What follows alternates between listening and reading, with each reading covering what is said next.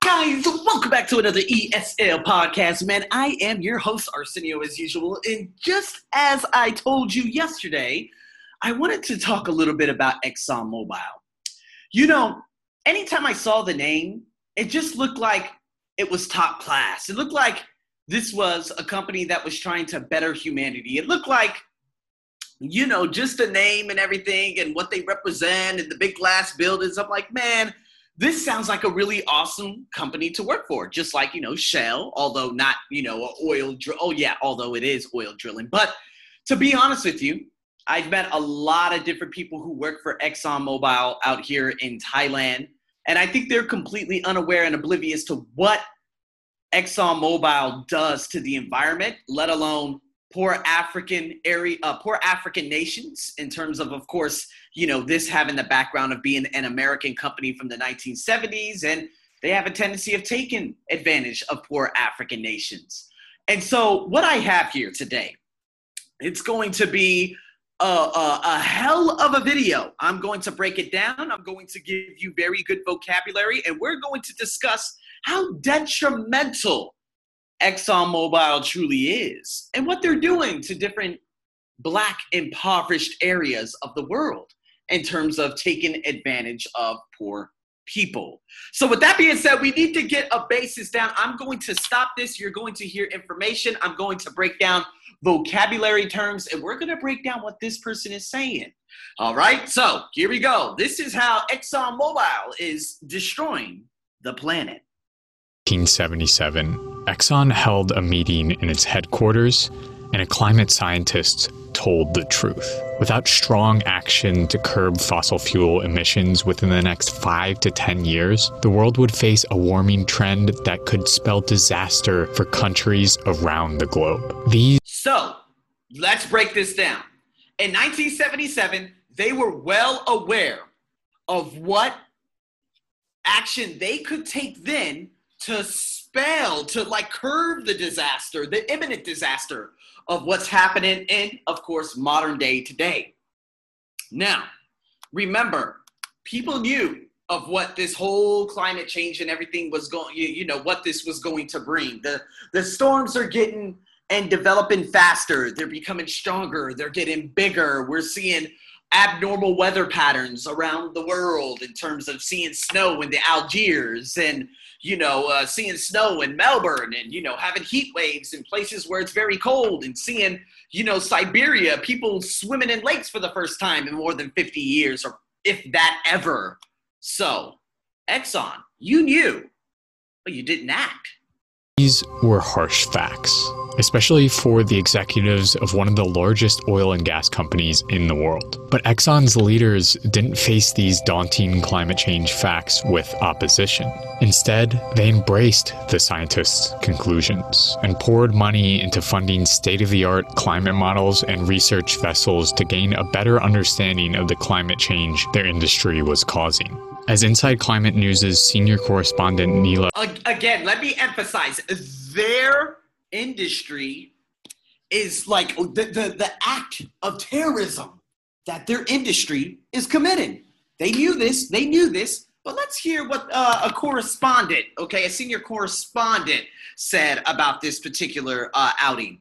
Banerjee asserts, Exxon was on the cutting edge of science. They wanted to be on the cutting edge of science 40 years ago on climate change. But then everything changed. And they ended up instead leading the denial and clouding of public perceptions of science. I mean, the change is amazing. Exxon knew about climate change since 1977 and has since worked hard to make sure no one does anything about it. This company is one of the largest in the world, worth almost $400 billion. And since its inception in 1911 with the breakup of Rockefeller's Standard Oil monopoly, it has been involved in countless nefarious operations harming the environmental and social ecosystem.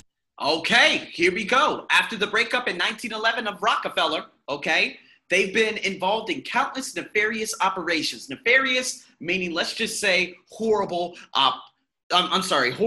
operations, like insidious operations that can be detrimental to not only you and I, but to the entire world, the environment, the ecosystems, you name it. But of course they did nothing. Of not only communities, but whole countries. So today we're going to dive deep into the environmental and social consequences of this fossil fuel giant. Today, we take on Exxon Mobil. Here we go. I like to say First mobile. and foremost, Exxon Mobil is a fossil fuel behemoth. It ranks 5th on the top 100 companies responsible for 71% of cumulative global greenhouse gas emissions since 1980. Ooh, okay, so that's fact number one. They are 5th, okay? The number 5 responsible for 71% of cumulative global greenhouse gas emissions since 1988. Guys, what you're seeing right now with the greenhouses, ExxonMobil is number 5. They're committing. They're literally destroying everything. So when we talk about climate change and say, oh, we need to take action, this is why, I forgot what her name is, Orozco or Ocaria, something like that. Some lady that lives in New York, she's part of some politician thing. I don't know her name, but she actually mentioned with Hassan Minhaj in the Patriot Act about how democracy and how a Democratic Party and having a Democratic Party in the Senate, having a Democratic Party here and over there, they'll be able to take down ExxonMobil. You do realize that the United States of America is number 2 in global greenhouse gas emissions, right? If we look at these 4 African nations, if we look at even the Bangladesh and, the Bangladeshes and the Indias of the world, they are all saturated with ExxonMobil. 1988. Its operations span the globe, with refineries dominating the Niger Delta and offshore exploration reaching into... So here we go. Let me give you, I'm looking at a map right now, okay? So where are they exactly? Well, if we look at, let's see what we got here. I'm going to have to zoom in a little bit. What does that say? Upline, downstream, chemical. Okay, so there are 3 different areas, right? Now, upstream, they have, again, like he said, the entire Niger Delta. They're completely destroying Brazil. What do you think is happening with all those, the Amazon burden out there? Who do you think's responsible for that? Of course, we could blame the prime minister, but I bet you Exxon's saying, hey, man, we're worth $400 billion. We'll cut you a little change if that's cool with you. I'm just saying. Mexico. Completely hammered with ExxonMobil. Canada, Mobil. Not only that, but Europe and Greenland, Iceland, of course, looking at Russia. China's another one. And Thailand. Surprise, surprise. Both Thailand, Myanmar, and Vietnam, they have both an upstream, a downstream, and a chemical plant of ExxonMobil. Malaysia is another one, but not Singapore. Offshore, oh my God, these are like oil drills, like way offshore. They have them just about everywhere. Australia, but to be honest and to just look at this map in whole, of course, Saudi Arabia, I don't understand why Saudi Arabia would be taken advantage of an American company when they have all the oil in the world. That's in terms of Venezuela too. But these upstreams, like you said, the Niger Delta, they are taking out Africa. Let me continue with the audio. Egyptian deepwater wells. It's not too far of a stretch to say that ExxonMobil is one of the leading causes of climate change. The list of environmental wrongs created by ExxonMobil's business is extensive. You can point to the 4,167 spills ExxonMobil's operations have caused since 2005, or the over $20 billion spent on exploring and expanding their fossil fuel infrastructure in 2018, locking in deepwater drilling operations in Guyana and Mozambique for years to come. You can even look towards the 20-day methane leak from an ExxonMobil natural gas subsidiary in 2018 that, according to the New York Times, released more methane than the reported emissions of the oil and gas industries of countries like Norway and France. The list of environmental grievances is long, but let's zoom in on one of the more ecologically racked regions globally to understand ExxonMobil's relationship with the environment, the Niger Delta. According to one 2018 study on Nigerian ecosystems, Europe as a whole experienced 10 incidences of oil spills in 40 years. Okay, so Europe 10 incidences of oil spills in 40 years. Now, what about the continent of Africa? While Nigeria experienced 9,343 incidences in just 10 years. 9,343 incidences in just 10 years. You know what's so funny? That horrible channel by the name of Vice. It's funny that they actually ended up making a video about the Niger Delta, Nigeria, the oil spills, and how oil was everywhere and it was being extracted in, these different ways, or those, you got, I guess you could say, these little soldiers who are protecting different things. This is all because those oil spills in general, they have nothing to do in terms of Exxon Mobil. But of course, they would not go so far to tackle Exxon Mobil, okay? They would literally just point at, let's look at the Nigerian soldiers who are housing, all this, this black market oil, and let's make it just seem like, Exxon Mobil is always the good guy. No, it's Exxon Mobil's 9,343 incidences that has made the entire area and these rivers that were once housed with so much fish now filled with oil and completely destroying fisheries. The same study goes on to claim that the Nigerian environment has experienced the equivalent of one Exxon Valdez oil spill every year for the last 50 years. This vast amount of pollution has led to a loss of 5 to 10% of the Delta's mangrove population and a decline in fish stock, decimating the livelihoods of local fishers. And the largest oil company operating in the Delta is none other than Exxon Mobil, which, with its private army, protects its polluting interests with supreme aggression. Essentially, the world, and particularly marginalized and indigenous communities, has become Exxon Mobil's dumping ground. Now, let's talk about the indigenous communities. This is exactly what's happening right now all across the continent of South America. Now, we're talking COVID, of course, in Peru, but focusing primarily on what's happening right now with the destroying of the Amazon. Why do you think they're destroying the Amazon? People would say, because they want to do more farmland. They want to do this. They want to do that.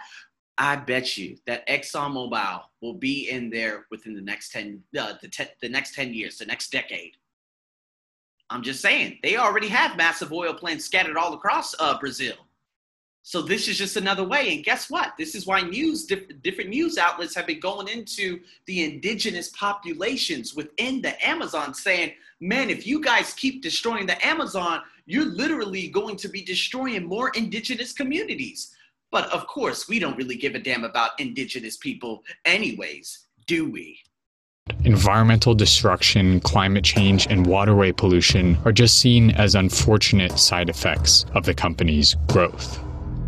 The full extent of ExxonMobil's impact can't be understood, however, until we address the connection between their fossil fuel activities and the communities they operate within. So let's travel back to the United States for a minute, to the Charlton Pollard section of Beaumont, Texas, where Charlton Pollard Park section of Beaumont, Texas, where a majority black community lives with the consequences of none else, ExxonMobil. A majority black community lives with the consequences of ExxonMobil every day. A 2017 report from The Intercept followed residents like Joseph Gaines as they struggled with the constant flaring of chemicals from the ExxonMobil refinery down the block. The Intercept report revealed that the plant releases at least 135 toxic chemicals, many of which are carcinogens, and the plant is regularly in non-compliance with the Clean Air Act. People in Charlton Pollard live with the constant smell of sulfur wafting through the air.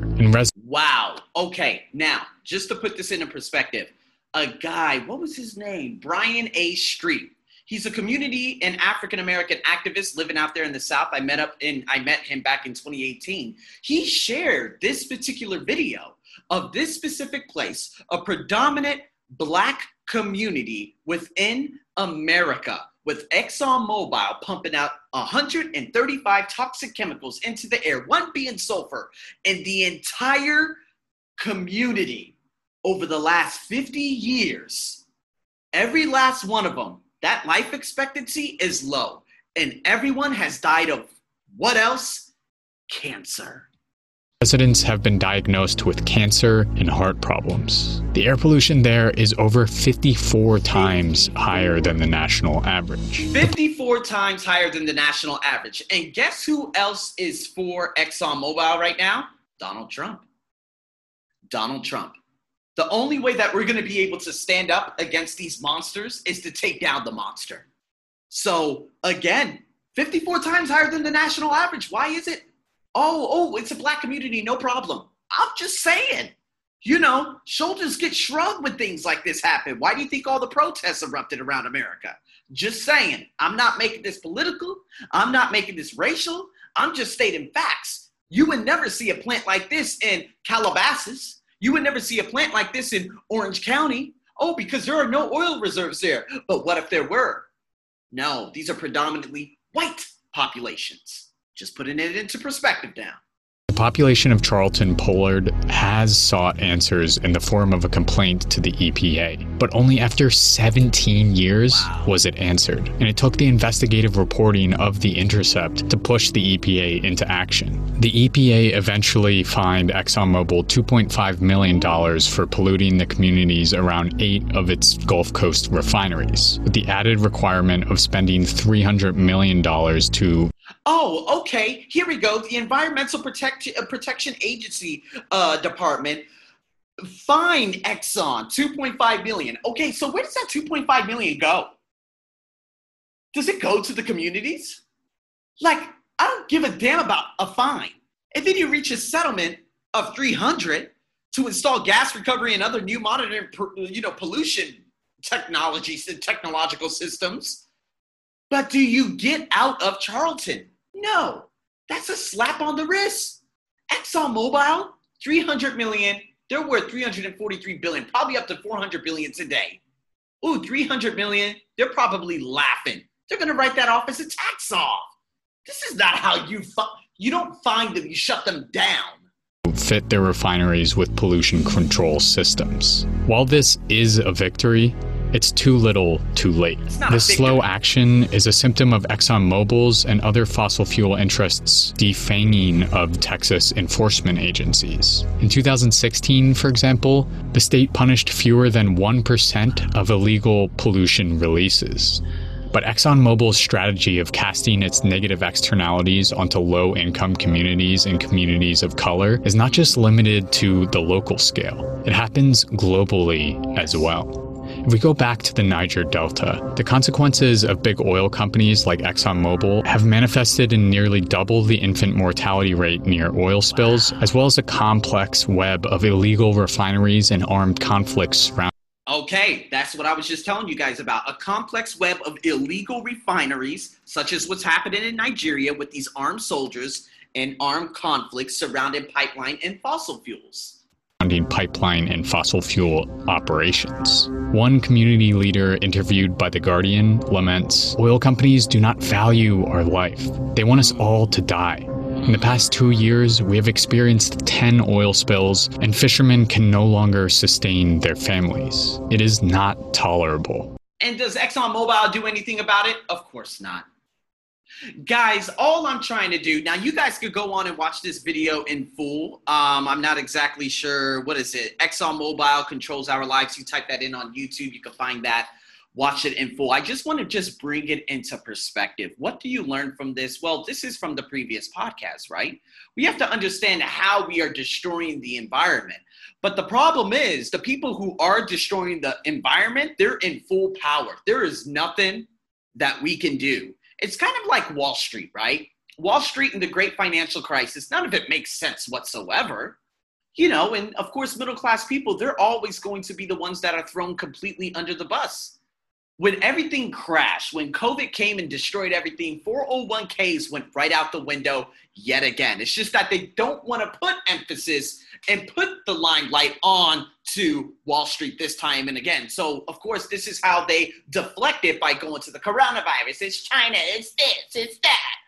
No, it's these companies and these people in power play positions that are doing this.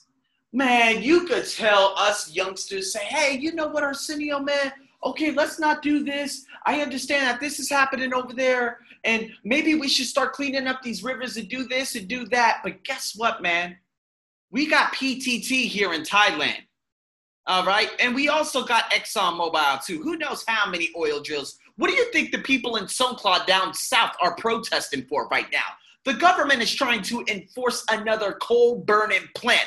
What is that going to do? Where are those gases going to go? They're going to go into the goddamn lungs of the people who are living there. So yes, the predominant Muslim population, which I'm emphasizing because, of course, this country just doesn't really give a goddamn about Muslims, are going to just go down there and they're going to waltz in there. They're going to build this factory and they're going to say, oh, we've created 100,000 jobs. And you know what? You've created lifelong environmental destruction. Congratulations. It's all about money, right? People, again, and I'll emphasize, in power play positions are going to continue doing this until we are heard.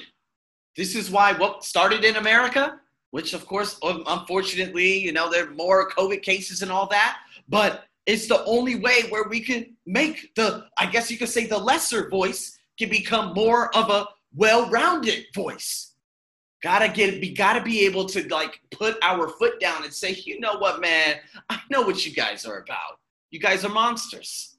Don't play with me. And I'm not blaming anyone. I'm not blaming and knocking the hustle, meaning I'm not blaming you for not knowing what you don't know. All the Thai people, all these educated Thai folks that I've met over the X amount of last maybe 6 months who work at Exxon Mobil, they're the ones that consistently they end up having these problems over and over and over. So, again, you got to be able to put them into, I don't know. Where do you start? You got to put the right people in the right office. Now, what ends up happening after that, if you don't put the right people in the right office, is you're going to continuously have these factories. Who the hell is still burning coal? Guys, this isn't Mongolia. All right, this isn't China. No offense to any of my Chinese folks, but that's why Limpin, China was rated one of the most polluted cities in the world. Now, of course, if we go to Ulaanbaatar in Mongolia during the wintry months, and again, I know my Mongolians that listen to this podcast, you guys could definitely back me up on this. If we go to the Lahore, Pakistans, if we go to the Sarajevo of Bosnia. It's all coal burning out there. They don't care. It's all about that money. Just bringing it, and I brought it. So you guys can keep this with you today. Oh, boy, I'm glad I had that little interaction downstairs because I got my blood pressure all going. But I'm just telling you guys to do your research. I just want to give you guys some information. You can, if you think ExxonMobil is good because it creates jobs but kills millions of others, that's on you. I'm going to let you take this, and you can take it however you want to take it. So in saying that, guys, thank you so much for tuning into this very, very interesting podcast. This was a nice fiery one, and we're going to be talking about a lot of businessy stuff coming up probably at the end of the year when I kick off my business English podcast on this podcast. So in saying that, guys, stay tuned for more. I'm your host, as always, over and out.